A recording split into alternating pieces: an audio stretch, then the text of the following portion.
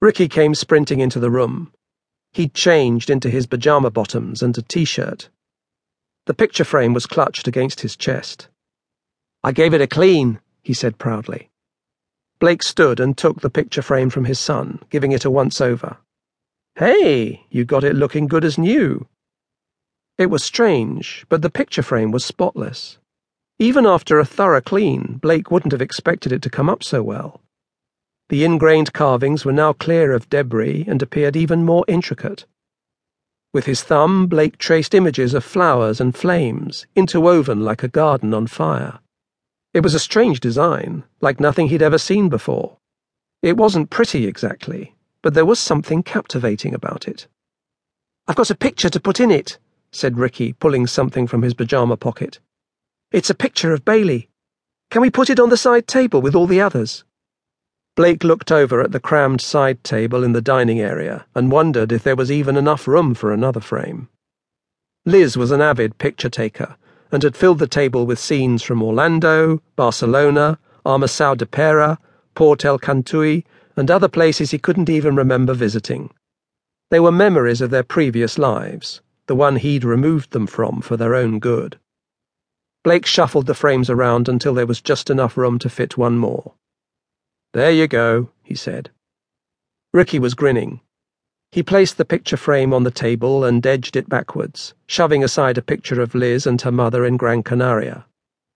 Once the new frame was set in position, Ricky stood back and admired it. It was strange how unblemished the glass was, having been buried for at least several years. "You going to put the photograph inside, then?" asked Blake. "Yep." Ricky lined up the photo of Bailey with the gap at the top of the frame, then slid it behind the glass carefully. "There," he said. "Perfect." It was a nice picture, a rare snapshot of Bailey sunbathing in the garden. It was taken last summer, if Blake recalled correctly. "It looks good," he said. "You should be proud. That frame might have been buried for decades, but now it's all cleaned up and sitting in our lounge. You did that." Ricky smiled widely. "It's really cool, isn't it? Can we go treasure hunting again tomorrow?" Blake tousled his son's hair. "Maybe." There was a sudden bang that forced them both to jump, followed by what sounded like screeching tires. "What the hell was that?" Ricky's eyes were wide and his lower lip trembled. Liz started screaming from the kitchen. Blake raced through the house. When he reached the kitchen, he was unable to disguise the panic in his voice. "What is it? What the hell happened?"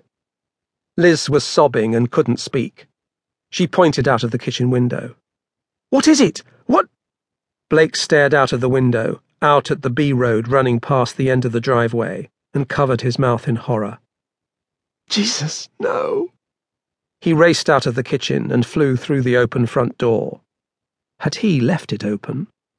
The white van was already fading long into the distance as it sped along the B road, impossible to identify, but it had left Bailey behind, lying where she'd been hit.